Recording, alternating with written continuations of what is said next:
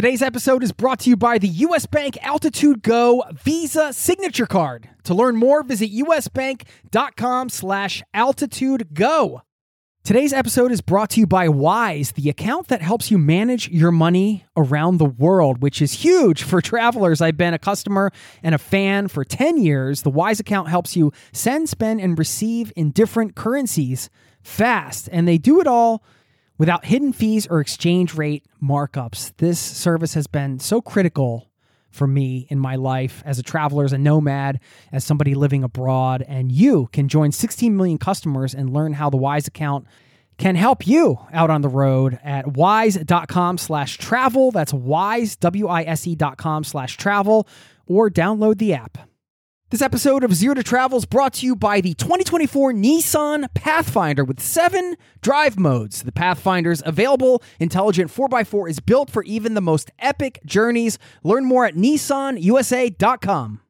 I totally understand that impulse to not hyper specialize and really focus more on defining a mission for yourself in the world and pursuing that mission authentically in whatever form makes most sense to you.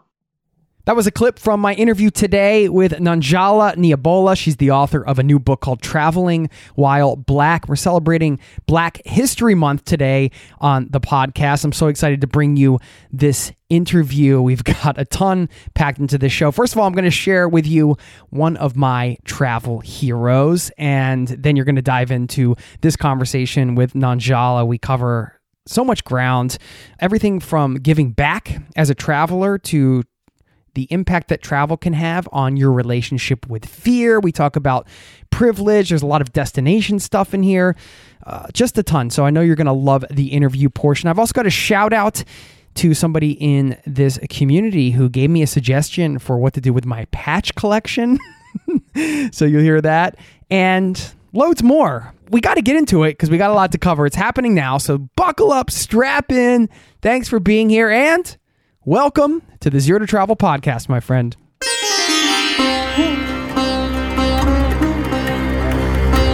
You're listening to the Zero to Travel podcast, where we explore exciting travel-based work, lifestyle, and business opportunities, helping you to achieve your wildest travel dreams.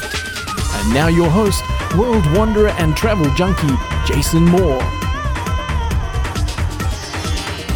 Hey, what's up? It's Jason with ZeroToTravel.com. Welcome to the show. Thanks for hanging out, letting me bring a little travel into your ears today. This is the show to help you travel the world on your terms, to fill your life with as much travel as you desire, no matter what your situation or experience.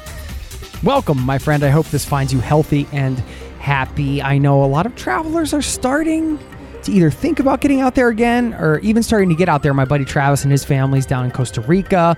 I've heard from some of you in the listening community that are out and about. Some of you have been out and about because you don't have anywhere to live. Shout out to all the nomads out there that have been keeping it going during this pandemic and just finding places to stay safe and hole up. And we're thinking about everybody out there in the listening community. And as I mentioned at the top of the show, I do have a shout out to somebody who dropped me a voicemail. I love to hear from listeners. And if you haven't checked in at all, shoot me a line, jason@zerototravel.com. I ask for voice messages if you can give me one, and you can just open up the audio app and send one. Or if you go to zerototravel.com/speak, you can easily leave a message. And that's what this guest did. And I'll share a little bit about that at the end, because she gave me a suggestion for my country's patch collection. And I think it's a good one. It was nice to hear from her. So that's coming up later. And of course, this wonderful interview with Nanjala. Before we get into that, I do want to talk about one of my travel heroes. You know, it's Black History Month. And I remember coming across this story last year and thinking, wow, what guts, what determination, what bravery this person had. This is a woman named Bessie Stringfield. She lived from, they're not sure, 1911 or 1912 to 1993. So she's no longer alive. I'm going to read you a little bit about her from her Wikipedia page. She was an American motorcyclist who was the first African-American woman to ride across the United States solo and was one of the few civilian motorcycle dispatch riders for the U.S. Army during World War II. She's credited with breaking down barriers for both women and Jamaican-American motorcyclists. Stringfield was inducted into the Motorcycle Hall of Fame, the award bestowed by the American Motorcyclist Association for superior achievement by a female motorcyclist is named in her honor. Bessie Stringfield, and one of my travel heroes. If you go down to read a bit more on the page, just put yourself in her shoes, right? It is, what's the year? 1930, okay? At the age of 16, she taught herself to ride a motorcycle. That was in 1928. And then in 1930, at the age of 19, she started traveling across the United States. And according to Wikipedia, she made 7 more long-distance trips in the U.S. and eventually rode through the 48 states, Europe, Brazil, and Haiti. And during this time, she actually earned money from performing motorcycle stunts in carnival shows. It says, due to her skin color, Stringfield was often denied accommodation while traveling, so she would sleep on her motorcycle at filling stations. Due to her sex, she was also refused prizes in flat track races she entered. So think about this. Just taking a solo trip like this and traveling around on a motorcycle is an adventure in and of itself. I'm sure even more so back in 1930. Now add to that the racial stuff she had to deal with, the racism, and being a woman, which was at that time, it's probably not the most common thing that people would see. What an incredible person. I mean, this is why she is one of my travel heroes. So if you've never heard of her name, I just wanted to give some love to Bessie Stringfield, and you can look her up on her Wikipedia page. She had a fascinating personal life, some really interesting stuff about her.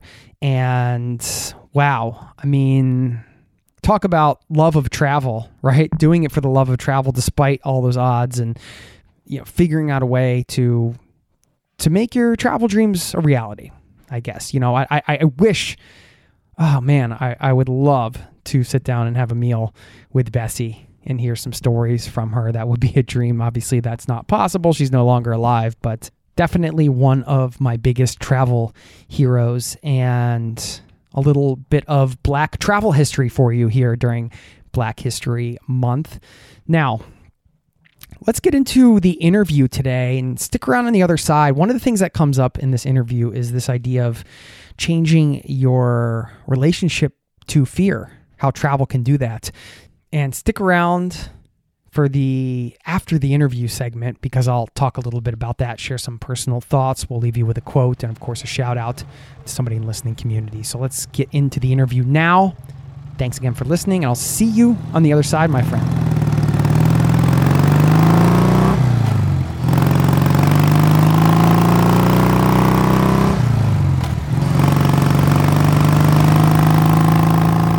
I am so pleased and honored to welcome my guest today, Nanjala Nyabola, who has a new book out called Traveling While Black, which is an essay collection reflecting on race and human mobility in various forms. Nanjala, welcome to the Zero to Travel podcast, my friend. Thank you for having me. Happy to be here. Yeah, you have a beautiful name. Thank you. I appreciate that. Yeah, it's a name I'd never heard before. Do you know, is there like a meaning behind the name? Or There is. It comes from my community in Western Kenya, and it means a girl born during the dry season, because I was born during the dry season. So in our communities, we don't really mark time by weeks or months or whatever. We mark it by events. So children get named by what time of the year they were born, or what was happening in the world at the time when they were born. And then sort of time is measured relative to a person's age. So you would know, this person was born, and you would say like, oh, it's been 7 years since this person was born. And that would sort of give you a sense of time. So most of the kids who come from the community where I come from, we are named for seasons, time of the year, events, things like that. Does that impact your sense of time now, like in the working world? It doesn't really affect my sense of time. I think what it does affect is, um, it's, I think that Nanjala is an easy name, but I notice a lot of people struggle with it. And because it's a very heavy name. It actually, the full literal translation is a girl born during the time of hunger. And so it's a heavy name. And I remember Warsan Shira, who is this Kenyan, British, Somali poet. She's brilliant. She has this poem where she says, give your daughters difficult names. And it's a long poem about, preparing women, I guess, for the world and things like that. And I've always held that poem very close to my heart because I feel like that's the kind of name that I have. And it's the kind of name that forces, as she says in the poem, it forces people to stop and think about how they're speaking to you or what they're saying to you. And it forces people to stop and think. So in that way, yes, it definitely affects my sense of being in the world. But no, I mean, I'm an urban kid, so it doesn't really affect my sense of time. I do have a terrible sense of time, though. just for the record. You and me both. Maybe it's a traveler thing. I don't know. It's a traveler thing. Yeah. You mentioned the words you used as a heavy name, and I'm certainly some of the subject matter that you take on, not only in your book, but just through your work. I mean, you have such varied experience. I've been reading through the book and watching some videos of you. I watched your TED Talk and some of the other talks you've given, and I mean, you could say you're a writer, you're an activist, you're a political analyst, all these things. I wasn't really quite sure how to describe your many talents and the work that you do in the world. So I want to ask you, how would you describe your work?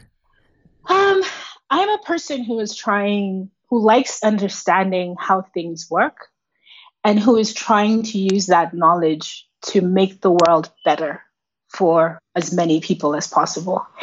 And that sometimes takes me on interesting tangents because I don't believe in the idea of specialization or hyper specialization. I never have. When I was in school, I was very good at sciences, and now I'm a writer. So I feel like in the modern world, we are always being pushed to be very good at one thing. And I'm just not always sure that that's the best thing. I mean, look at some of the biggest thinkers in history. You look at someone like Michelangelo. Michelangelo was an artist and an inventor and a writer, and all of those things spoke to each other, right? All of those things made him better. Maya Angelou was a dancer, a poet, a political activist, and did all of these things that spoke to each other and made the sum total of her life experience deeper. Edward Said was a filmmaker, was a concert pianist, was a literary critic, was a politician. So I feel like I totally understand that impulse to not hyper specialize and really focus more on defining a mission for yourself in the world and pursuing that mission authentically in whatever form makes most sense to you. And that's how I end up doing a lot of different things because they all bring something new to the sum total of my experience, just like when you're traveling, right? If you just go to a place and only do one thing, are you really getting the full experience of that place? Or do you have to do different things, go to the theater, then go to a show and then walk around the streets and then have dinner in a high-end restaurant and then have dinner on a street food cart, things like that, in order to get a sense of what a place is. I kind of think about life in similar terms.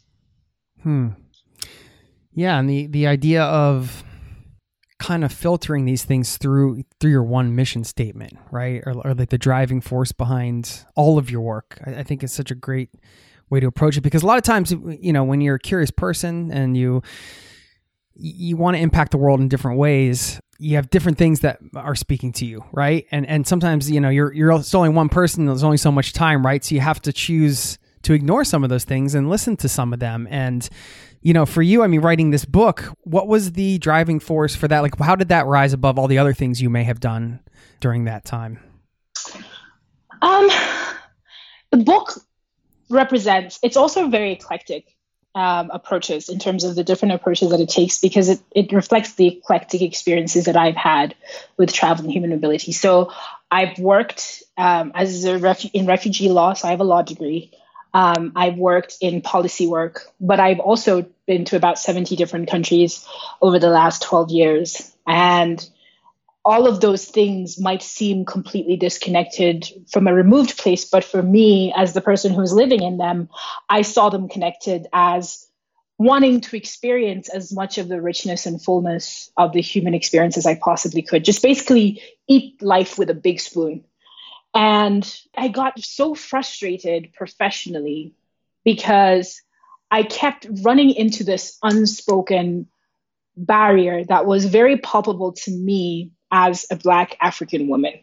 And there were all these things that were happening that we couldn't call racism, and we couldn't name racism because of the way in which bureaucratic jargon works, right? So you come up with a more elaborate, fancy term for it, and you say, well, what we're doing right now is this is a returns policy. And I'm like, well, these are human beings. These are not light bulbs that you got at Target that you are returning because you didn't like them. These are people that you're turning away because, you don't want to accept them or provide help to them. And so that was one thread. And then the other thread was that I had been traveling extensively and feeling the world getting smaller and smaller and smaller. And so again, with an African passport, the places where I can just show up are so few. And yet my professional life what kept demanding, and even my personal life, that impulse that travelers have to sort of keep going and keep experiencing, it was growing and growing and growing, but the world kept feeling like it was getting smaller and smaller and smaller.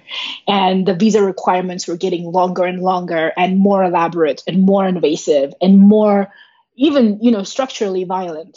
And so the impulse really came from, at this point, looking back, wanting to look back on the previous 12 years and bottle that feeling of the world getting smaller for someone who is both trying to experience it fully and who is witnessing some of the most vulnerable communities in the world coming up against this push, this struggle. And so for example, I have an essay about going to Palermo, and it weaves from my personal experience of trying to get to Italy, right, and having to exploit a long visa that had taken, getting that visa, I call it a visa window in the book.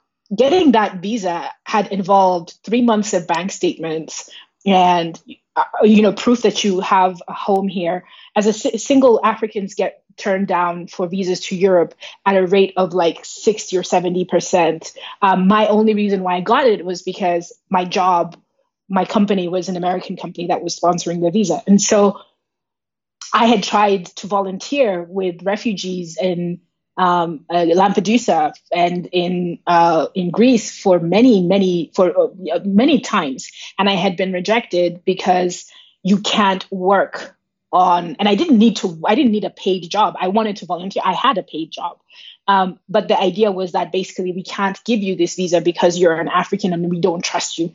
We don't trust you to go home when you're done, even though I had lived abroad and gone home multiple times. And so that's why the essay kind of oscillates between my personal experience and then what I was witnessing with the arrival of these migrant ships, and then also going into this community of young people in Palermo who was resisting the policies that were coming down from Milan and coming down from Rome, because they live with this migrant crisis and with human beings, and they want to stop this policy of allowing people to die on the high seas. And there was no way that I felt that I could write that essay without putting myself in it and without bringing all of these different pieces together.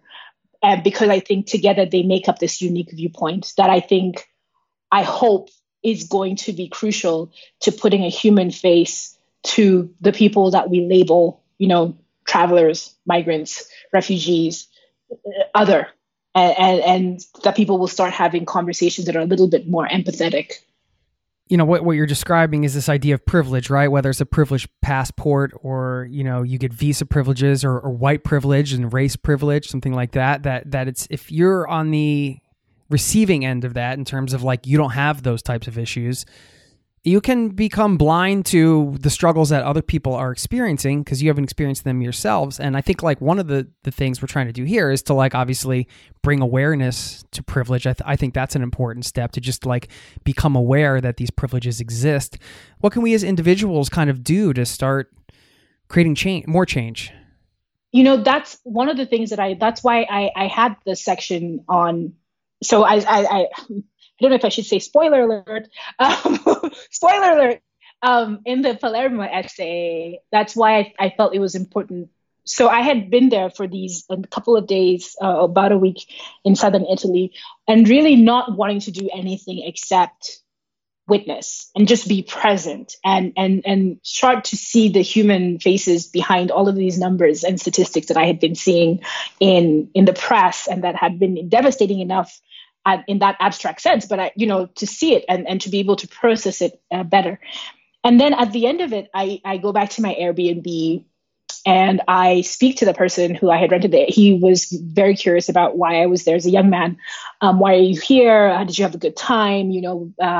And I, got into a conversation with him, and he was like, I wish I had known that that's what you're here for, because I'm part of this anarchist collective that is trying to push back against the inhumane migration policies. And I was so surprised by that. I was literally like, because everything that you read about in the news is always so, pardon the cliche, but it's always so black and white. It's always these people against these people.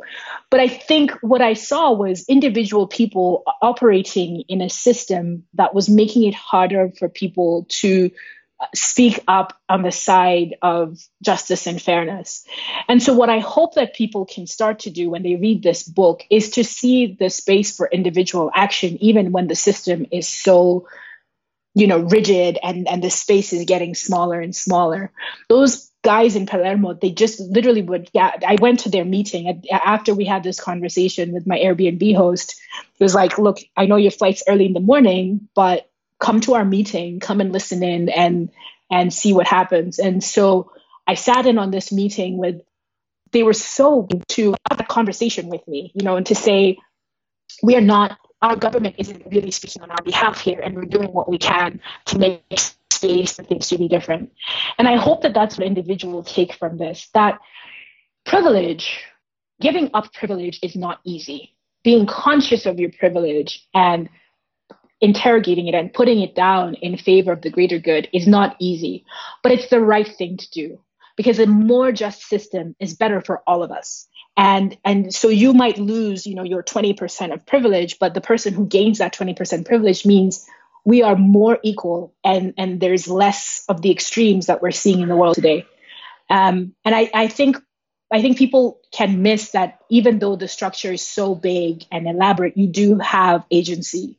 You do have the power to influence it. And just on a very basic level, like what those guys were doing in Palermo, gather, raise awareness, have the conversations, be uncomfortable, and be willing to give up some of your comfort in favor of the greater good. This episode is brought to you by US Bank.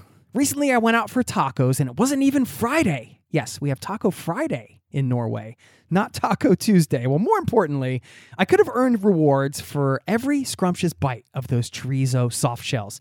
Introducing the US Bank Altitude Go Visa Signature Card. Earn 4 times points when you go out for dining or order takeout and restaurant delivery, including tacos. Plus, you can earn 2 times points when you shop for or order your groceries, 2 times points when you need to fill up or charge up at gas stations and EV charging stations. You're even rewarded with 2 times points just for your favorite streaming services. Go to usbank.com/altitude-go to learn more about how you can earn 20,000 bonus points worth $200 if you spend $1,000 in the first 90 days of opening your account. Win big with the US Bank Altitude Go Visa Signature Card. Visit usbank.com/altitude-go to apply. Limited time offer. The creditor and issuer of this card is US Bank National Association, pursuant to a license from Visa USA Inc.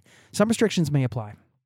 This episode of Zero to Travel is presented by the 2024 Nissan Pathfinder. From muddy jungle paths and snowy trails to rolling sand dunes, the 2024 Nissan Pathfinder has the capability to take you to some of the most epic destinations on Earth. We're excited to partner with Nissan because our listeners know we love to celebrate the joy of exploring the world and finding the best off the beaten path destinations to visit. And there's no better vehicle for that than the 2024 Nissan Pathfinder. With 7 drive modes, the Pathfinder's available intelligent 4x4 is built for even the most epic journeys, and it even has the best towing capacity in its class, up to 6,000 pounds, so you can bring the fun with you. But Nissan also knows that it's not just about where you go.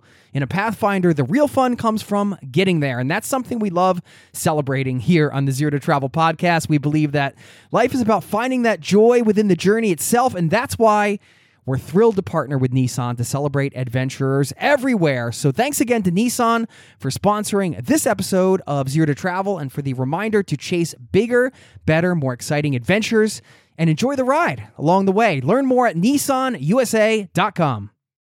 Yeah, a word that you've used a few times already, and I've noticed in the book as well, which is really tying in with travel in terms of just witnessing or being a witness, is this concept of what does that mean to you when you say that? I'm there to witness. I feel like there's often this idea that if you have privilege, your job is to save people. And I don't like that idea. I think that is what has made the aid, the development, that space where I was working for so many years, that's what has made it really difficult to have true justice. That your job is not to save people. Your job is to make room for people to save themselves. And sometimes that doesn't mean coming in and prescribing a path. Sometimes that means absorbing as much information as you possibly can and helping other people make sense of situations and see the fullness of the situation.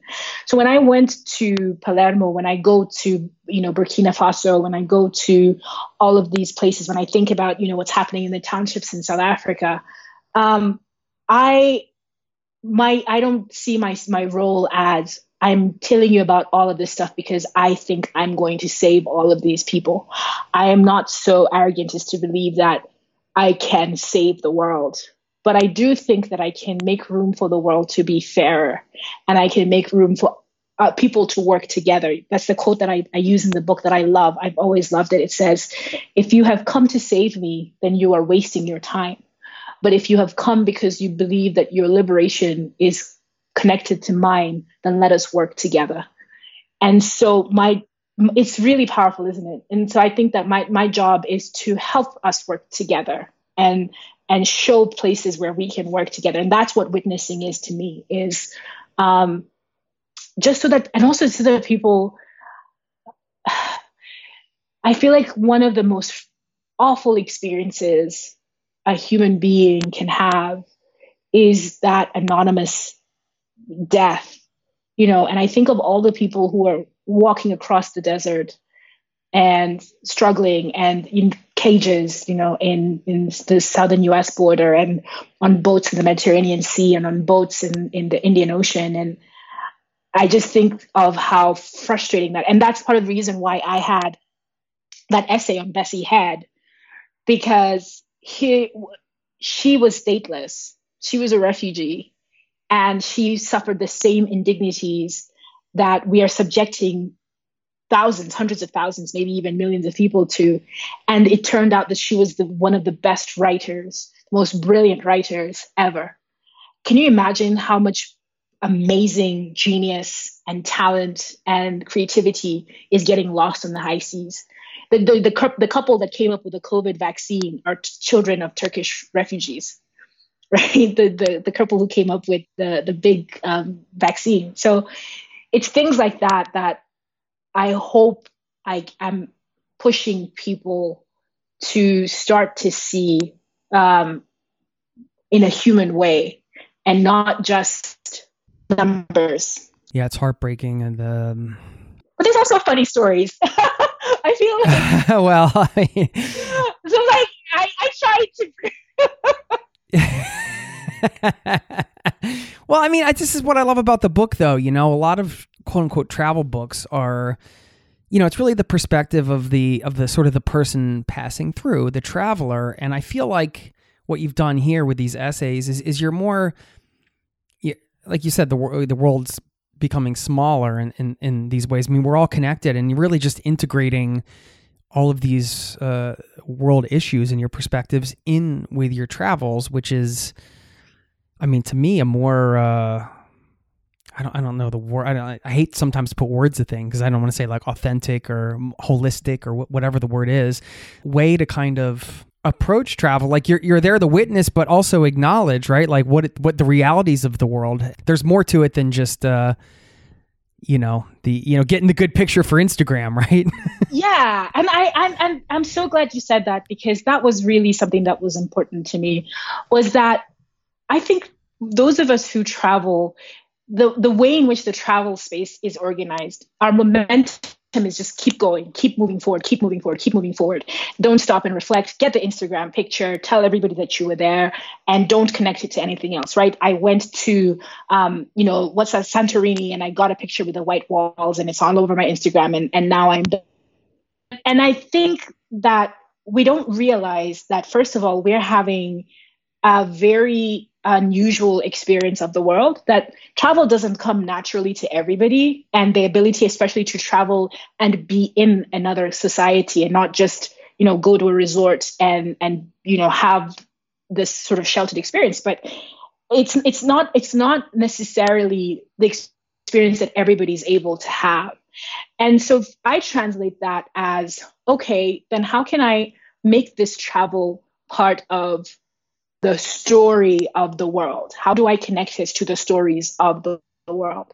And so that it's not just an individual solitary experience, but it's part of myself, understanding myself and helping other people witness and helping other people understand the world.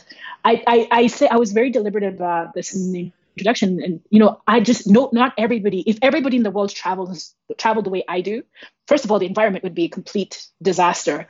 And secondly, it wouldn't be sustainable. But at the same time, we do need people to go into other cultures and help us make sense of each other, because we're part of this connected tapestry, right? So that was really important to me. And I try to break up the really heavy stuff. I write about peeing, and I write about sunrises in Burkina Faso, and I try to break up the really heavy global stuff with the fact that there's also small stuff that is profound in a different way. And I hope that that's what people see, because that's what travel is to me, is sometimes it's showing up and you're staring at one of the 7 wonders of the world. And then other times it's watching a sunset with a person who, you don't share the same language, but you both understand that this is a spectacular sunset. Like, there's profundity in the big things and in the little things too, and it's all connected and it's all part of the story. Yeah, I wrestle with that sometimes, the idea that you brought up, and I read that in the book, and I was glad that you acknowledged that the potential, environmental impact of travel, for example, or like you saying that it wouldn't be sustainable if everybody was doing it. And as I got older and maybe a bit more, hopefully a little wiser, and I had a little more travel under my belt, it almost seemed unfair to acknowledge that and to like kind of preach that here. Well, yeah, sure, I got to do all these things before, but it's just become more and more a part of my decision-making process. How the impact this trip is going to make, or this potential trip, like, is it worth it? And I don't know. It's sometimes the difficult thing to reconcile. Yeah, but that's the reason why I had that essay on the DRC and the mobile phones, because that's the thing. That's the wrestling that I wanted to put on the table, because I don't know the answer. I haven't figured it out. Like, if the pandemic ended tomorrow and someone gave me a round the world plane ticket, would I say no? Absolutely not. I would be right. First in line at the airport in the morning. Let's go. Backpack on, ready to go. Ready to go. I know where all my stuff is. I could be packed in 30 minutes. But I can't pretend not to know. right? So I know the environmental cost, and I know, and it would be incredibly disingenuous and harmful to pretend not to know. And so what I wanted to do with that essay was exactly that, was to show people that you running away from that tension is not the answer. But maybe we can start to think about conscious travel and conscious consumption, and how do we atone, for the damage that we're doing, because we are doing damage even if our intentions are good. How do we make amends for that, and how do we help towards the world's healing? So like with the mobile phone, where I settled in is like I like my fancy camera, and I like my fancy apps, and so I have a nice phone, but I don't replace it every year. And I try not to replace it every year, and I try to be careful with it, so that at the very least I'm trying to make amends for the damage that might have gone into owning this object and what it represents. And that's kind of, I think, more travelers, we really have to start thinking consciously about the way we are consuming the world. If a bus is an option, do I have to fly? If cycling is an option, do I need to rent a car? Can I walk? Can I, contribute to an environmental group in the country that I'm going to? Can I be part of the solution? In as much as the traveling has made me part of the problem.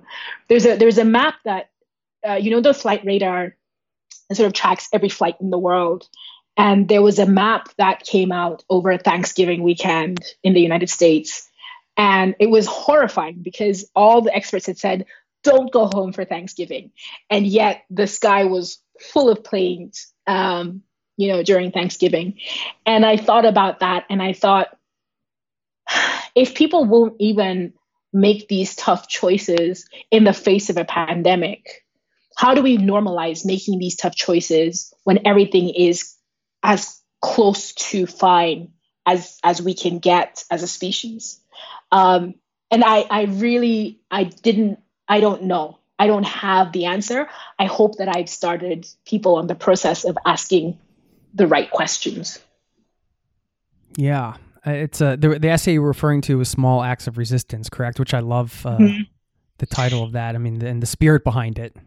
Yeah. I mean, like, it's so easy to be moralistic about these things. But I feel like if those of us who know were a little bit, I'm hoping that the essay comes across as a little bit more gentle and more of an invitation to reflect rather than a lecture. And an invitation to reflect from someone who is also grappling with those issues and who is also trying to figure it out. And I hope that that's what people get from that particular essay. Yeah, I think the word that seemed to be going around is conscious, right? And this idea of being conscious, right? Like you said, it doesn't mean that you're not going to own a cell phone, but do you have to replace it every year? Whether it's travel or whether it's consumption, all of that, if you're conscious of it, I feel like you do make different decisions, right? If you're thinking with the mindset of, okay, yeah, I'm taking this, where you said the round the world plane ticket that they're giving me. Okay, but like, what can I do to give back from that experience, Mm-hmm. And I also think like the alternative sometimes, like you mentioned, could I cycle instead of take the bus or whatever? Like sometimes those alternatives actually enhance the travel experience, right? Mm-hmm. Mm-hmm. I mean, absolutely. One of my favorite trips, it didn't make it a book because it's one of those that would require an entire book of its own, was I flew to I was living in Amsterdam at the time, and I flew to Cape Town, and then I used local buses to drive from Cape Town to Nairobi. And so that's about 5,500 kilometers in about 3 weeks. It was phenomenal in the retrospect. But I'll tell you what, when I got to Zambia, which was 4 countries in, so I'd been to South Africa, I'd been to Botswana, 3 countries in, I was tired. I was so tired. And I really thought, oh my gosh, I can't sit on another rickety bus for 12 hours, 18 hours.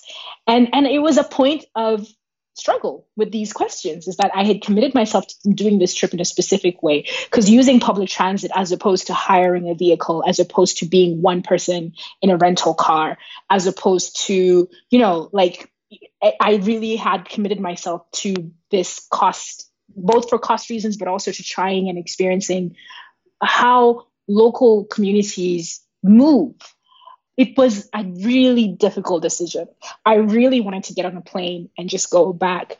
But I'm glad that I forcing that conscious consumption framework, as you said, forced me to look at my decisions differently. That it wasn't just about my comfort, but it was also about, okay, but in the big scheme of things, how does this fit in with the kind of values that you're trying to abide by? And, got up in the morning and took that 15-hour drive and 12 hours, but ended up stopping somewhere where I hadn't planned to stop because I was tired. And that somewhere that I turned to stop was one of the most amazing places.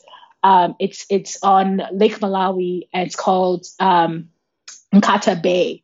And it's this beautiful, tiny fishing village on Lake Malawi, which is the equivalent. Lake Malawi covers the equivalent of 1/3 of Malawi's landmass. So it's a huge lake, but Malawi is also a small country. And it still remains one of the most beautiful, wonderful experiences that I've ever had. It's just the most serene fishing village with a little tourist community, and there's diving and there's boating and all of that stuff. And I wouldn't have had that experience if I hadn't sort of tried to reconcile what this trip would look like in retrospect with regards to the values that I was trying to live by in my own life. Right. Yeah. You set yourself up for that in a way, unknowingly, I guess, just by, like you said, abiding by your values. I mean, do you have a list of, like, you've ever written out what your personal values are, or do they just... So I don't really have values written down. The most important thing for me is to try and be a good person, and to try to leave the world better than, in some way, better than I found it. And that sort of creates whole levels of secondary values and tertiary values and everything. Every day you're making choices. But also, and I guess tied to that is the idea that you do have the power. I do have the power to make choices. I don't just have to accept things because that's how they were given to me and that's how they were told to me. I can choose. We can all choose. We can all choose to do things differently and do things better. And I hope that we do. Yeah, see things differently, right? I mean, that's I think one of your many gifts is just the ability to kind of question things, right? Or look at it from a different perspective.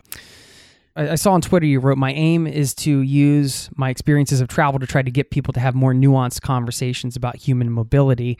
And, how do we get more people in power to open their hearts and their borders to asylum seekers? That's a fantastic question. And I think it starts with us in our communities, in our homes, in our families, really upholding and uplifting the idea that every single person that is on that boat, that is walking across the desert. And again, that was one of the things that I was trying to do with this book, was to show how I had this entire story behind me, but I show up at that border and I am, quote unquote, just an African woman. And whenever you see this, they do these surveys from time to time, or you see these stories from time to time of how a community could have voted in favor of the anti-immigration candidate, and then the police come for the neighbor, their migrant neighbor, and they're like, no, we didn't mean this guy. We meant all of the other ones. We meant all the bad ones, but not our guy. It's like, well, your guy, that other person is someone else's person and is a brother and a sister and whatever. So when the person is the character of the asylum seeker, the migrant, the refugee, is a human person that we can situate in our communities, we tend to be gentler about them. We tend to be more empathetic about them. We being the ordinary people. I mean, there's obviously the extreme racist, the extreme violent person who, is not necessarily in this matrix, but I'm talking about ordinary people who are not motivated by hate and who are not necessarily motivated by racism. When we see these people as not as numbers or as vague threats that are articulated by political parties or as whatever it is that power is trying to tell us who they are, we tend to be kinder about it and more empathetic about it. And so I feel like that's where we begin. We begin by reclaiming the humanity of the refugee, the migrant, the asylum seeker from political jargon and abstraction and make them human in our storytelling and in our engagements with our families and our communities, and then speak up for them. Because another reason why I wanted to do this was I felt that there were so many people who, if they saw how these things were connected, would be more vocal publicly in defense of the traveler in all the forms, the person who is on the move, in every form that they present themselves into their community. Sorry, it's a long-winded answer, but I always, when I arrive at borders, especially European borders, I always have there's always this moment of, first, they're looking for a reason to exclude before they're looking for a reason to include. And then there's this moment where they get my passport and they start to go through the passport because I have a lot of stamps in their passport, and they're like, oh, I didn't it's not verbalized, but you see the shift, you feel the shift of, I didn't realize that you were quote unquote good. And I want us to challenge that framework, because just because a person has had all of these opportunities, and other people haven't, doesn't make them more worthy than other people. We have to treat people with empathy and respect, the character of the traveler, the migrant, the refugee, as a human person who has a whole story behind them, even if that story doesn't necessarily conform to our preset values about worthiness. This person went to a good school. This person is a doctor. I had a cab driver in Munich once who was an Iraqi doctor, and he's a cab driver, and we started to talk broken Arabic and his perfect Arabic. And he was just like, a lot of people don't speak to me, I'm just a background figure. And I was like, well, I'm new here as well. So I'm very curious and taxi drivers are the easiest way. And he was saying, he really brought that message home. He was like, well, I always wonder, I have this, I'm going back to Iraq and I'm doing this and I sent money and I'm doing this, and people don't always ask me about that. So this is what I hope that people will start to do. This is why I think we have to start allowing things to be complicated and allowing people to be complicated and empathizing more with each other. Yeah, and part of that is being the witness, right? Like choosing to say, I choose to participate, to engage with this individual, be a witness in their life and their life experience, and to learn from that. I mean, it's one of the beautiful things about travel, is to meet somebody like that you just would never meet that person in your, if you're hanging around in your hometown. The chances are probably slim, right? Probably slim.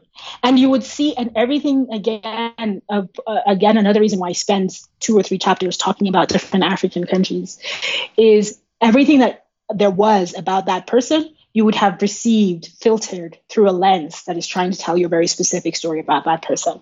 So everything, if you ask people what they know about Iraq, many people in many parts of the world wouldn't even be able to find Iraq on the map.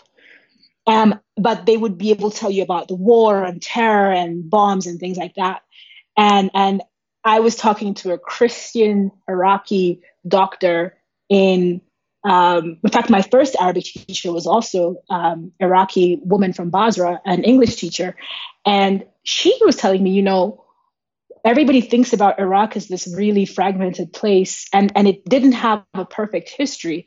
But I'll tell you what, we were the most religiously pluralistic society in the Gulf. That Iraq was a place where you could be a Christian, teaching, in your department with with Muslims, with Sunni Muslims and Shia Muslims, and they had a significant Jewish population in Iraq and for a long time, not towards the end of Saddam Hussein's rule, but it was a complicated place that wasn't just defined by war and wasn't just defined by conflict. And now that all gets consumed by this media spin cycle and things like that. So how do we get people to not process other parts of the world in simple sound bites and simple narratives? I think travel is one of the easiest way to do that having that person who goes and witnesses and experiences and comes back and says, you know what, it was so much more than just what you see in the press. It was actually a really complicated and fun and interesting and dynamic place. Would you love to have an incredible cup of coffee every day? I've tried it all. I've done the pour over, I've done the French press, but I tasted an AeroPress coffee many years ago and immediately I was sold. I had to get one. AeroPress is a patented 3-in-1 brew technology. This combines the flavor benefits of espresso, pour over, and French press all into one compact portable device built for travel or home. I love things you can use in both places. This device has over 55,000 5-star reviews in over 60 countries. AeroPress is the best reviewed coffee press on the planet. I've owned one for so many years. I don't even remember how long it's been. And they are under $50. So they also make an exceptional gift. Thoughtful, proven, tasty, and travel-oriented. Who wouldn't love that? Now, you get 20% off just for being a listener of this show at aeropress.com/zero to travel. That's AeroPress, AeroPress.com/zero to travel. That will save you 20% on checkout. Thanks to AeroPress for supporting today's show. Hey, it's Jason here. Did you know you are invited to join the first ever Zero to Travel community trip? Yes, we're planning a trip together. We're headed to Morocco November 30th through December 9th. And you can get all the details at zerototravel.com/trip. It's open for booking now. We have 13 spots left at the time of this recording, and you have until the end of March to book. So if you're interested in traveling with an amazing community, this community, a small group of people on an incredible journey through Morocco together with me, sign up over there at zerototravel.com/trip to get all the details. Thanks for listening and hope to see you there. This is something I was going to go right into next, which is the media, because I feel like these sweeping generalizations or a lot of these narratives can come on a mass scale from the media.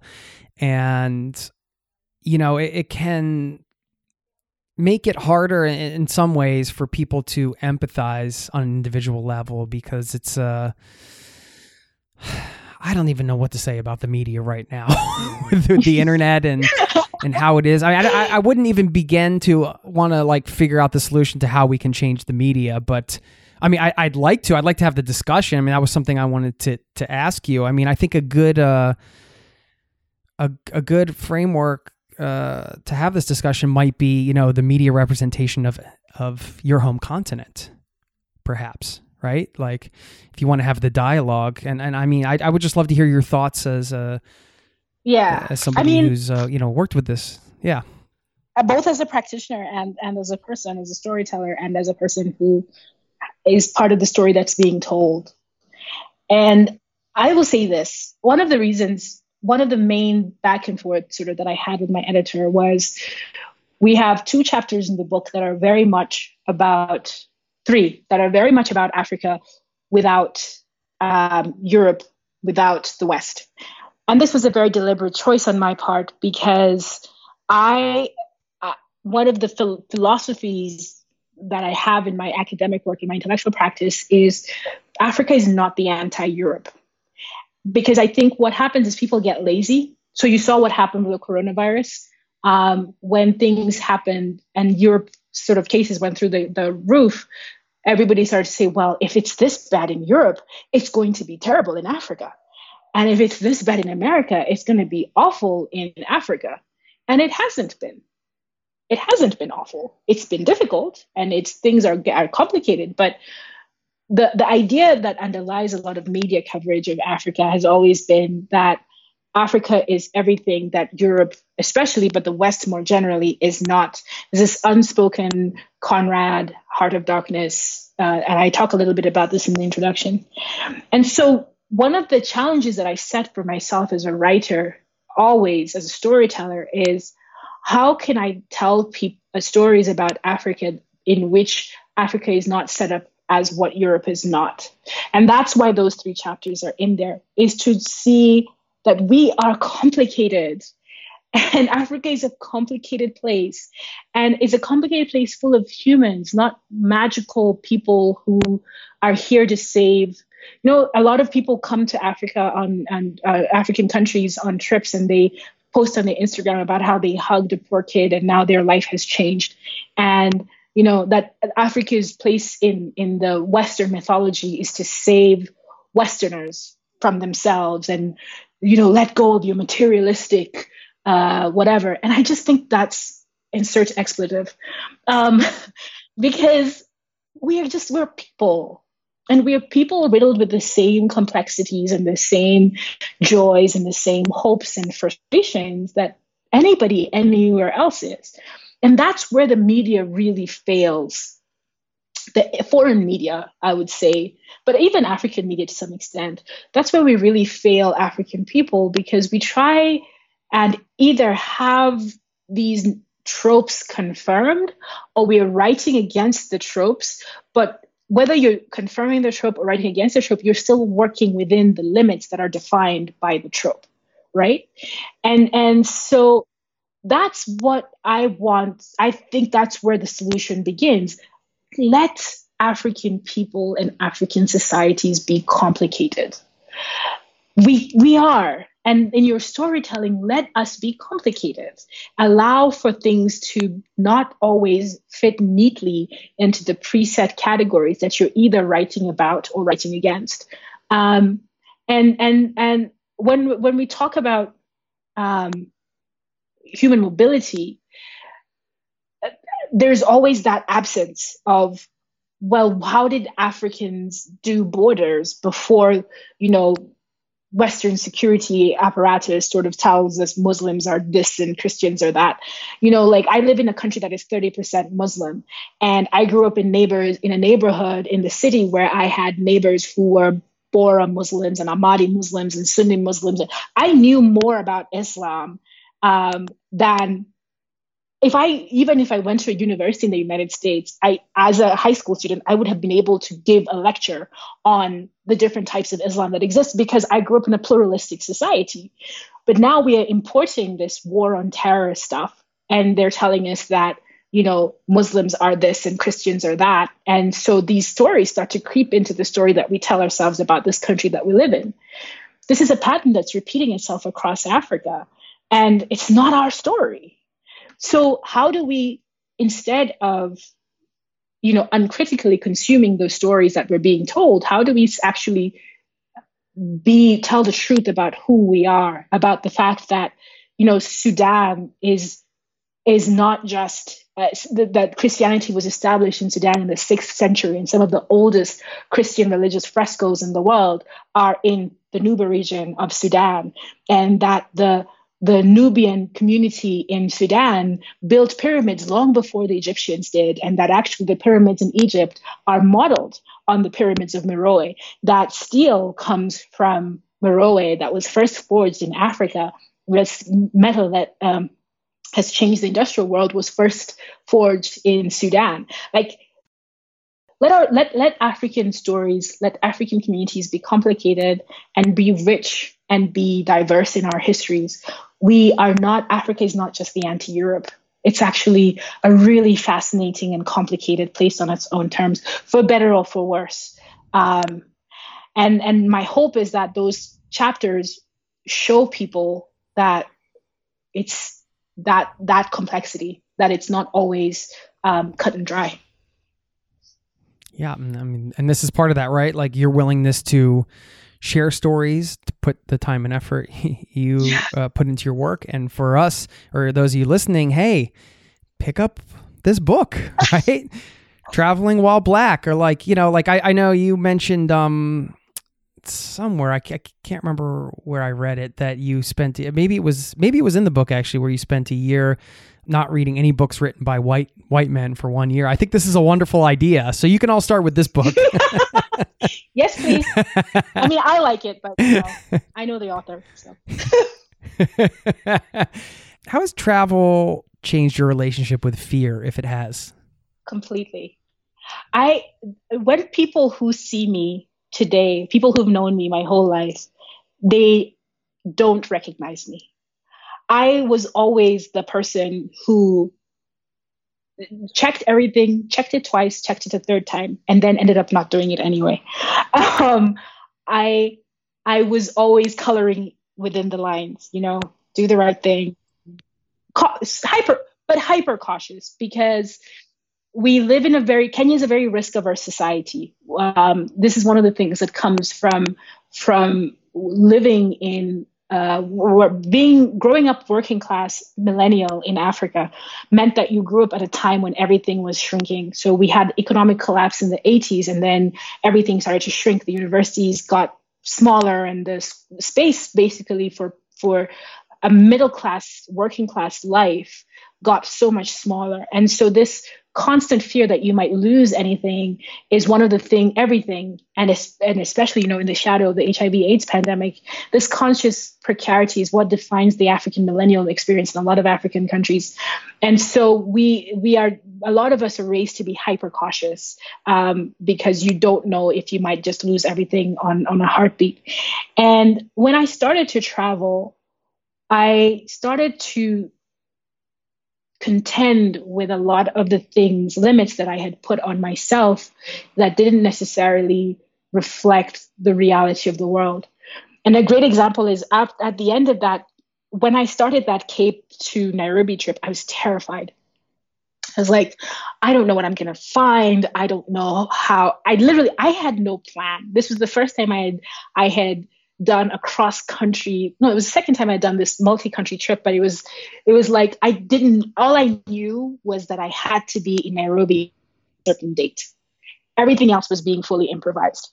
And I got there and I started to take the first bus, then the second bus, then the third bus. And it slowly starts, you realize that people are doing this every day. Like, people are taking buses from Gaborone to Walvis Bay every day, thousands of people, and they get You're just one of them that day, right? You're just one of them that day. And I was like, this is a revelation. That's so awesome. And now that little shift has just changed the game completely, not just with regards to travel, but with regards to life. We are told to be afraid of things. And some fear is good, right? Because some fear is the reason why, for example, we are being cautious about a pandemic, and we're being cautious about crossing the street. Look both ways. And what I've learned is how to calibrate fear and how to put it in its rightful place. Don't let it paralyze you. Don't let it make you do nothing. Make it part of your motivation in one way or the other. Sort of sit with the fear and don't run away from it, but try and figure out how to make it fit into your journey. Nelson Mandela has a great quote in his book, A Long Walk to Freedom. And he says, I had learned that bravery was not the absence of fear, but the ability to act in spite of it. And I think that's the most important thing that travel teaches anybody, that especially backpacking, if you're doing it in a conscious way, is you're never going to fully stop being afraid of being by yourself in a new place. But bravery is really the ability to work with that fear and to not let it stop you from moving. I love how you said that applies to travel and life, right? I mean, we could just leave it out at that, but that simple concept of like, hey, thousands of people are doing this every day. Whether it's riding a bus or starting a business, right? Yeah. Who says that you can't be one of them? You should be one of them. You'll be one of them. Or writing a book, which is no small thing. Or writing a book, or being on a podcast like this. Yeah. Anyway. Yeah. Yeah. Love that. What's something new you recently learned about yourself? Oh, wow. Isn't that a fantastic question? There's so many levels that I could go. Let me keep it like we've had such a heavy conversation. I think one of in the course, this is my second book. In the course of writing both of my books, I realized that I can only listen to one song when I'm working on a project. So the song kind of has the spirit of whatever I'm trying to do. And so there's a song on my iPod that I've listened to 1,700 times. And so that I didn't realize until when I was after the first book. And then it happened again. And I was like, this is weird, man. But I can't change the song. And if it's an essay, if it's like an essay for a magazine, or if it's like a book project, I will only listen to one song. What song is it? You got to tell us. Each piece is different. Each piece has its own song. So it just depends on how I'm trying to get into what vibe I'm trying to get into with the book. And sometimes it's rap, and sometimes it's hip hop, and sometimes it's classical music. And the weird part is I never know which song it's going to be. But then when I have the song and I'm at my desk, I'm like, okay, this is the song. And it sticks. Yeah.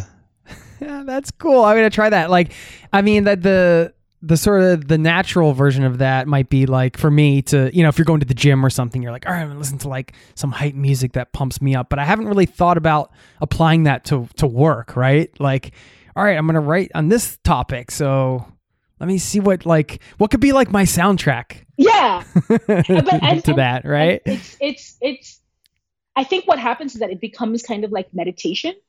That it becomes like a constant in the background, and sort of gets your writing at the tempo of the thing. I think so. I mean, this is all like I genuinely don't have like a well reasoned answer to it. But it just, when I noticed it, I was like, this is weird.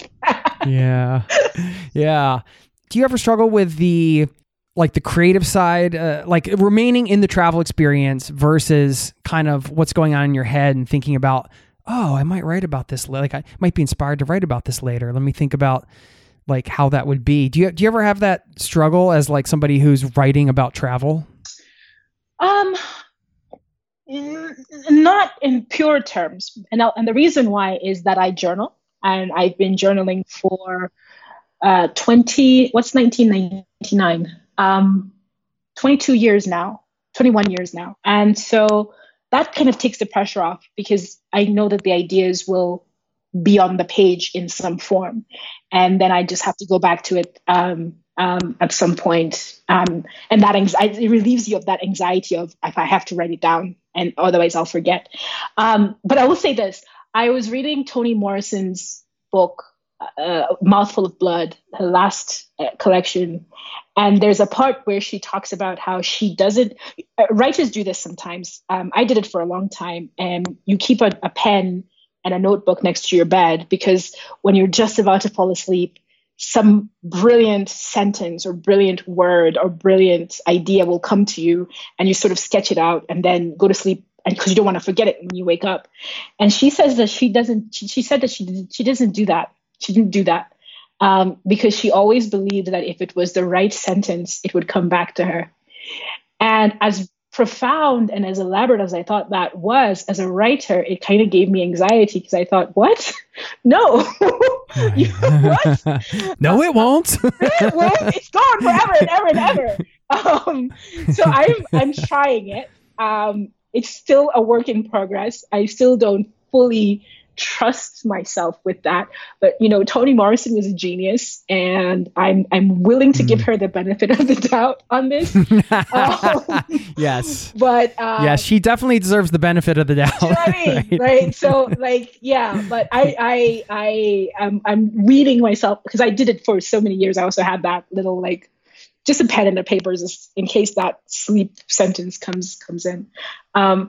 Yeah. But that's how I manage that anxiety, is journaling and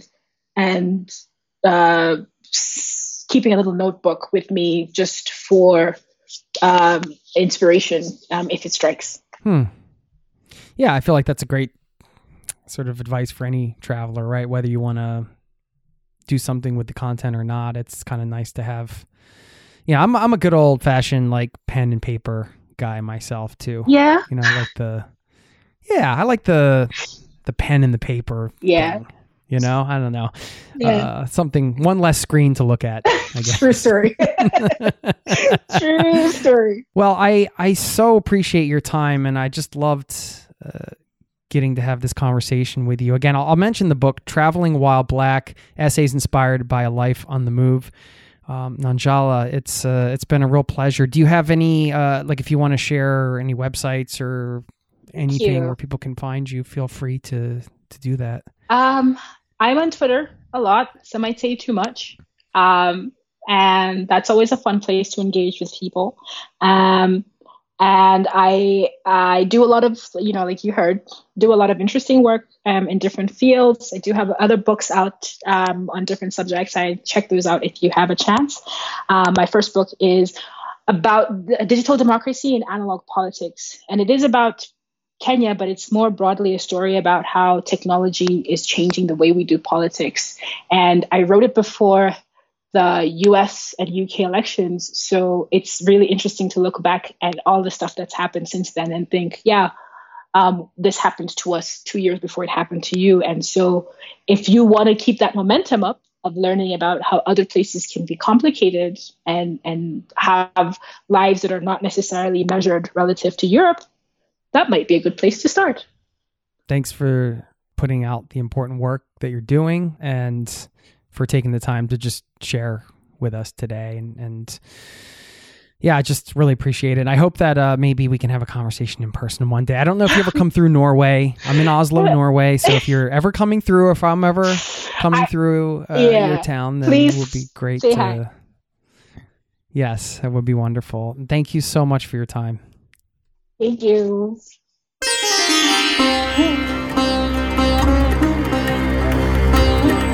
There you have it, my conversation with Nanjala. Thank you so very much for your time, Nanjala, and please pick up this book if you get a chance, Traveling While Black. It's a very diverse book in many ways. A lot of travel books just focus on the travel, right? But again, as you heard in the conversation, she's talking about a lot of global issues, and I really think the back of her book sums it up best. These are thoughtful, original reflections on migration and identity from an African woman abroad. And it says, what does it feel like to move through a world designed to limit and exclude you? What are the joys and pains of holidays for people of color when guidebooks are never written with them in mind? How many Black lives today are impacted by the othering legacy of colonial cultures and policies? What can travel tell us about our sense of self, of home, of belonging, and identity? And why has the world order become hostile to human mobility, as old as humanity itself, when more people are on the move than ever? And that's just right from the back of the book here, and sums it up pretty well. So, I don't know, fascinating book and fascinating individual. Thanks again to Nanjala for stopping by the show. And, she touched on this idea of her relationship with fear. How did travel change that? That's something we talked about during the interview segment. And, that really got me thinking, of course, personally, what that means to me. If I ask myself that question, how has travel changed my relationship to fear? And I'm not sure if I'm able to articulate this properly, but I would say that it was a game changer if I had to, use one word. I guess that's a hyphenated word. Okay, you're calling me out. Is that 2 words? Is a hyphenated word 2 words or 1 word? Anyway, is game changer even hyphenated? Whatever. We're not talking about grammar here. It was a game changer, right? Because you're thrown into situations and you're thrown out into the world, and you're all of a sudden confronted with, whatever situations, people, things that you've never been around in your life, right? And with some of those things comes fear, right? Whether it's a visceral fear of maybe walking down a dark street in a city you're not familiar with at 2:00 in the morning, trying to figure out where the hell you are because you're lost and you can't find your hostel. Not that ever happened. It happened a lot. Or being jumped by a gang of robbers, which is something that happened to me on my first backpacking trip. Those are pretty easy things to kind of point out. But also, it's like sort of the everyday fears of, maybe I don't know where I'm going to sleep, or, landing in a city, not being able to find a place to stay.